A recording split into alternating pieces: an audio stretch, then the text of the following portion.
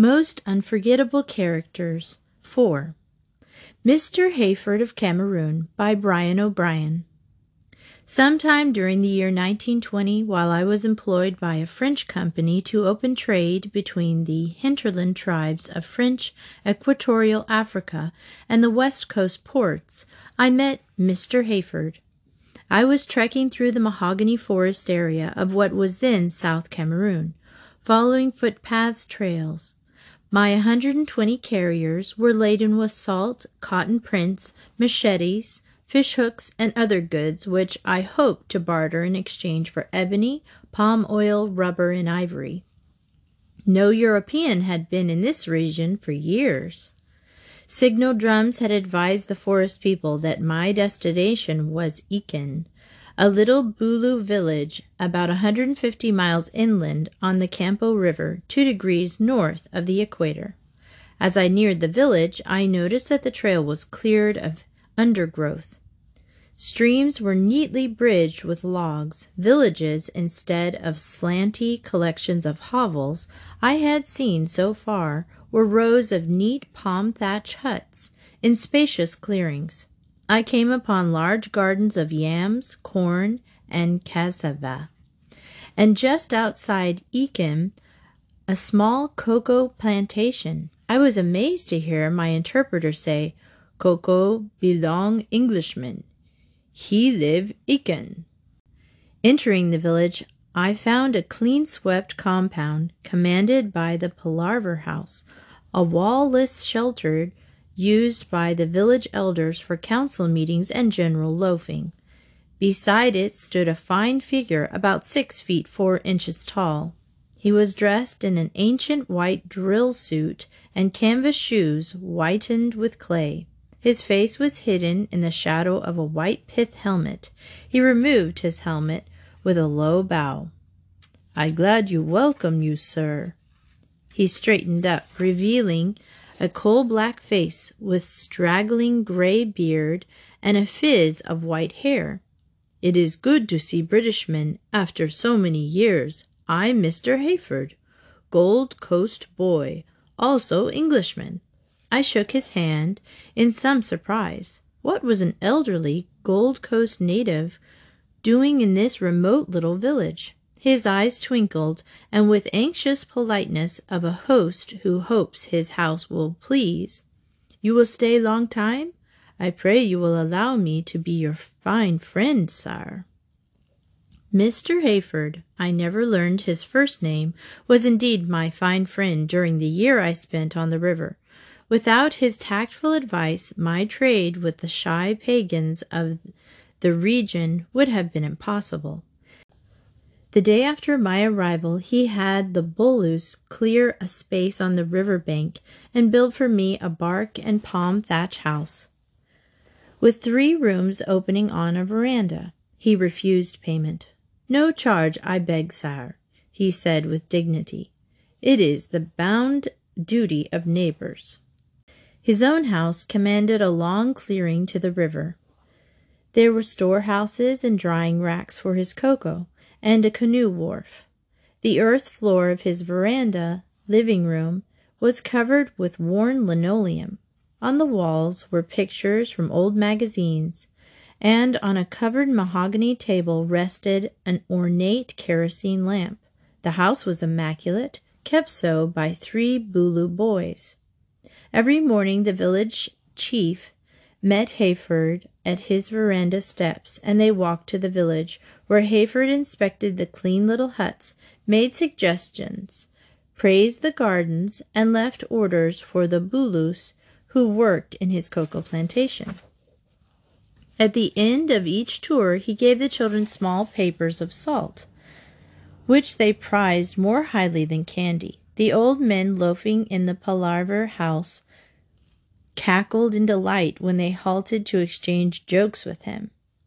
He was like an old-time squire strolling benevolently about his domain. He got me a cook and saw that I had supplies with the best the Bulus could provide: fish, eggs, yams, corn, and peppers. Ripening bananas and pineapples hung from my veranda eaves. Every night after dinner, Hayford called on me, dressed in fresh-washed white trousers, a once crimson velvet smoking jacket, and a black Turkish cap with a silver tassel that dangled beside his ear. Nursing in his big knuckled hands a small glass of brandy and puffing blissfully at a pipe I had given him, Mr. Hayford asked eager questions about the outside world. He accompanied me on my trip to the outlying villagers and watched carefully the trading, advising the chiefs on values of goods I offered. He was scrupulously fair. The natives have complete faith in me. I learned that his influence was felt over hundreds of square miles of the country. No chief was elected without his advice. All barter between villages had to have his approval. Natives trekked for days to bring him their problems. His decisions were accepted with touching confidence. His power was greater than that of the chiefs who admired and respected him. "These poor natives look to me as their father," he told me. "I must treat them like my children." One morning I learned part of the secret of his power. Mr. Hayford was a magician. Canoes from up and down the river had been pulling into his landing since dawn. Natives squatted like statues before his house. Their spears struck in the sandbank red earth beside them. He had invited me to sit on his veranda to witness what he called a cutting of palaver. At a series of drumbeats, Hayford's door opened and two boys emerged. One placed a china teapot and a glass upon a table at the veranda steps. The other stood near and waved a large palm leaf fan. Then Hayford appeared, attired in black cotton, robed on which were red zodiac symbols. On his head was a lofty cap. He wore steel spectacles without lenses. The natives bowed their heads and murmured the Bulu greeting, "Mabolo." He acknowledged the salute with a ceremonious "Mabolini," then poured water from the teapot and drank it. With a side glance at me, he again tilted the teapot over his glass, and this time a red liquid came out. He drank to the awed exclamation of his audience. A case came before him, that of a woman whose goat had eaten peanuts in her neighbor's garden. Hayford sentenced the defendant to pay the plaintiff a piece of goat meat when the goat was butchered. An old woman complained that her village had placed her in an old hut to die since she was no longer able to work. Hayford smiled down at her. "Mother, there is a place for you in the shadow of my house, a fire to warm your skin and soft food for your mouth." "Where is the chief of this woman's town?" A husky young man stood up, scowling at her. "You will bring 10 yams every 7 days," Hayford ordered, "and your young men will build her a hut in my compound. Until this is done, there will be no trade with your town." All that day, problems of the bush people were solved with dignity, fairness, and humor. Hayford accompanied each verdict with a conjuring trick. "Just harmless deception, sir," he said, "but they helped these poor people to mind my judgments." Gradually, through long evening talks with him and scraps of information from village chiefs, I pieced together his story. He was born in a well-to-do native family in a seaport in the British Gold Coast colony, attended a mission school, and then worked on his father's cocoa plantation. His knowledge of English, ability to read, write, and deal with figures had, in his knowledge of planting, made him a useful manager. But in 1900, when rebellion broke out against an ignorant and unjust white governor, he threw off trousers and shoes and donned the cloak and shield of a warrior. The rebellion was quelled and participants were brought to trial. Hayford escaped and made his way to the mighty forests that covered South Cameroon, halting at a tiny village only to eat and drink, then move on. At last he came to Aiken, an ideal hideout for a hunted man. The bolus, medium-sized people, were flattered that such a statuesque stranger should come to them. They built me a house, brought me food, and honored me like a fine man. He said to me, so I must always be a fine man to them. He learned their language and settled down in the river country. Remembering the neat, drained streets of his birthplace, he persuaded the bolus to dig drainage ditches so that there would be no stagnant water to breed mosquitoes. He taught them to construct chess-pits and persuaded the villagers that the practice of isolating the old and feeble and leaving them to die of starvation was wrong as well as wasteful. Let them sweep the village compound, he decreed. Thus they will keep dust from the cooking pots and save the lives of many of your children. The villages became neat, clean, and peaceful. Sickness ceased, and the old people, happy to be useful, worked diligently. The narrow, winding trails, ambushes for enemies, both animal and human, were cleared and widened. The small, ill-tended gardens that had yielded barely enough for immediate needs were enlarged, drained and weeded, and surplus crops were stored against future needs. But the people needed machetes, hoes, cotton cloth, fish hooks, and salt.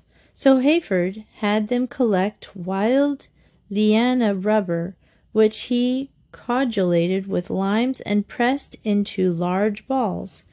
They trapped elephants and traded the meat with their villagers for ebony. Then he took his men laden with ebony, ivory, and rubber to trade for necessities on the Spanish Guinea coast. For me, said Hayford, I got white man's clothing, shoes, a table, kerosene, and a fine lamp to read by. At first he told me he had worked under great difficulty and peril. Inter-village wars were frequent, and human sacrifice a regular ritual. That was not the fault of the people, he explained, but of the witchmen, who kept the natives in a ferment of superstitious terror. The witchmen hated me because I was helping the natives, Hartford said. One of them cut up leopard whiskers and put them in my food. These kill by tearing the entrails, but I ate nothing except what I prepared myself, and so escaped. Once a poisoned spear passed close to me on a trail. I knew I must overcome those men or they would kill me. One day, while trading in Spanish Guinea, I found in a mail-order book an apparatus to make magic. I gave the trader my goods and begged him to write to America for the magic box.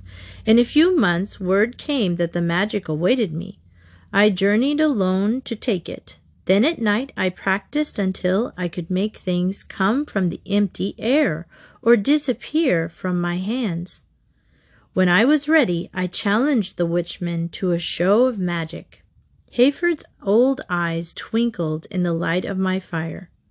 They wore hats of human skin and long cloaks of dry grass. Their medicine bags stank with evil things that were in them. People stood in the shadows between the huts. They wanted me to confound the witchmen, but they feared lest the witchmen win and later punish them. I palmed the egg from the mouth of the nearest witchman, smashed it in my hands, and held out to him a live chicken. See, I called to the people, the witchmen bring death, but my magic gives life. I threw metal rings in the air separately, and when I caught them, they formed a chain. Break it, I said. They could not. A witchman from downriver then ate smoking embers from the fire. I took a mouthful of kerosene from my lamp, and holding before my mouth a burning stick, blew flames upon him until his cloak was afire. He ran blazing into the river. Now, Hayford finished, I am the witchman. But, in truth, my magic is just harmless tricks. Before I left the village, I wished to distribute gifts. Among my trade goods were discarded scarlet tunics brought from army disposal sales.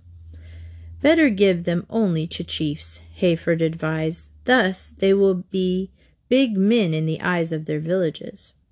He called in the chiefs and solemnly fitted them with the red jackets. They stood like ramrods, the faded red coats buttoned tightly across their muscular chests, as women murmured their admiration from the edge of the compound. I had reserved a surprise for Hayford, an admiral's coat with gold epaulettes and much braid. He took it with shaking hands and put it on. It almost fitted him. He tried to conceal the tears that filled his eyes. Then he walked up and down the ranks of chiefs. "You are wearing," he said, "the coats of men who were great chiefs by virtue of their bravery and wisdom. So must you be brave and wise with your people." It all looked very comic. The row of chiefs, whose breeched clouts bunched out below the trim lines of their red tunics, and whose sweating faces grinned with delight, and Hayford, the stiff trails of his coat flapping against his shanks, the epaulettes dancing on his shoulders as he paced before them, lecturing them on the duties they must perform to honor the coats they wore. But it was not funny to me. The splendid old man had transformed the Bellis into a peaceful, contented people. For 18 years he had been more than mentor and judge. His harmless tricks had proved to be strong magic indeed. He Found Poetry in Every Day by Robert Hillier. For days I had been in that depressed mood which is the familiar aftermath of achievement, however modest. We work hard toward a certain goal, we accomplish it, and then, I suppose it is just the nervous reaction. We wonder if it was worth it. In my case, the completed task was a book. It had been out a few weeks, and everything was going well, except with the author himself. For me, the excitement was over. When I am in the doldrums, I go on long walks trying to escape myself, but I always take myself and my wretchedness along with me. One fine April afternoon, I found myself near Copp's Hill Burying Grounds, a historic knoll that commands a view of Boston Harbor. At a distance, I could see the Navy Yard and the mast of the Constitution delicate against the sky. In my mood, it all seemed tiresome. I turned into a shop to buy an evening paper. As I came out, I noticed a little old man sitting outside in a wicker chair. He was carefully bundled and muffled against the April breeze, but his hands were bare and the knuckles red. He looked up at me, and there was a timid question in his faded blue eyes as he bade me good afternoon. I guessed from the way he spoke that he was wondering if I had time to chat. Time? I had too much of it. We exchanged a few casual remarks, and then I asked him if his hands did not become chapped without gloves. "Yes, they do," he said. "But you see," he drew a composition book and a pencil from under the rug that covered his knees, "I do a little writing now and then, and it's too much trouble taking off my gloves and putting them on." I glanced casually at a page. The handwriting was clear and neat. The language was foreign. I glanced curiously at a page. The handwriting was clear and neat. The language was foreign. "I write in Polish," he said. "I was born in Poland, but I grew up over here, married, and then went out west. We stayed there 20 years. Cheyenne it was, but my wife wanted to come back here, and so we did. That was a long time ago." I had sudden imaginings of a literary discovery.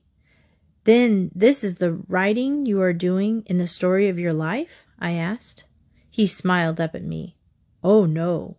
This," he tapped the book with his pencil, "is of today. I am not interested in the past nearly so much as living here and now." He looked out over the hill. "This is what I love. This moment, this sunlight, our talk. I put these in my book. Then I never read it again." "You never read it again?" I exclaimed. My natural vanity, as an author made me incredulous. What do you do with it then? Does your family read it, or your friends? He shook his head. No, my wife used to peek in, and when she thought I wasn't looking, he chuckled. Once I just for fun wrote in it, "My Catherine is getting very fat." Oh, we had a time of it. She pretended she hadn't read it, and yet she wasn't pleased with me either. That was funny. Then I told her. We had lots of jokes together. As he told me more about his notebook, I became aware that I was in the presence of a man who was making an art of his life. He could not go anywhere. His legs were crippled with rheumatism, but he could look and hear and feel. He wrote in his notebook to stimulate his powers of observation. How far out were the Forsythias today as compared with yesterday? What did Mrs. Krause buy in the store this morning to celebrate her son's return? Noting things down gave him a double savor of each small event. It sharpened his faculties. It enriched the passing moment. Then, too, he added quietly, it lets God know I'm paying attention. Pretty soon he began asking me about myself. I told him my name, which he noted in his book, and then the fact that I was writer of verse. A poet, he said, as if thunderstruck. His gaze traveled over me slowly from top to toe. Now I know I must be in the presence of a happy man. You have the key to all the beauties of that people like me enjoy only from the outside. I make a list of the many things that give me pleasure, but you possess them. How could I tell him that it was he, not I, who was living the poet's life? I felt humble and unworthy beside him. But he had assigned me a role, and it would be shameful not to live up to it. I made the strongest effort to revive within me the sensibility and eagerness I should have possessed. I spoke of his philosophy as I understood it, and I felt it warming depths of my heart where the ice had lain unmelted for years. I told him the truths he already knew, and that I had allowed myself to forget. How we must return to a delight in the small things of life, and take nothing for granted, not even familiar repetitions like the rising sun and the northward flight of birds. We spoke of the positive desire for peace among the peoples. We spoke of hope being reborn everywhere, that men and getting back to an appreciation of the timeless enjoyments earth offers, the small God-given things, which in a serene spirit can cause as much vibration as a pebble cast in a quiet lake. For a while neither of us said anything. He was still turning the metaphor over in his mind, and at last he spoke. Yes, the lake must be very, very calm, like the Sea of Galilee after the Master bade the waves be still. The human spirit is like that, and only God himself can bid it be still. It is strange, he went on confidently, that just this morning I was writing in my little book. He thumbed through a few pages and began reading in a low voice. This is one of God's best mornings. I have listened carefully, and he has said many things in my spirit. He spoke through the warm sunlight and the flowering bushes, and the smile on Mrs. Krause's face when she told me her son was coming home. Looking at him as he leaned back in his chair and closed his book, I thought I should like to take the impression with me. I was about to say goodbye when we were joined by a handsome, middle-aged police lieutenant who kissed the old man on the forehead. "Well, Papa, you've found a new friend, have you? Papa's the greatest one for picking up people." The old man introduced us with pride. "My son, Frank. Frank, this gentleman is a poet." "I'm glad to meet you, sir." Frank held out his hand. "Well, Papa, it's about time I took you in." He turned to me again. "You know, I have to come home to get any excitement out of life. Nothing ever happens on the force. It gets kind of dull. But with Papa, never a dull moment. There's always something fine happening." He stooped over and raised the old man in his arms. "Well, here we go. Good night now. Come and see Papa again. He loves company." As I walked home, the air seemed to crackle with mysterious splendor, so intelligible even for a poem. I took deep, deep breaths, and laughing, was careful to look at the moon over my right shoulder. I could feel the spring rising in me like sap. All the miasmas of the past weeks were gone, and the whole atmosphere of my mind was as clear as the calm evening sky. "I have met a good man, a great man," I said to myself. "Everybody should know him." So, while the elation was still with me, I hurried home, got out my own notepad and pencil, and sit here to write these words.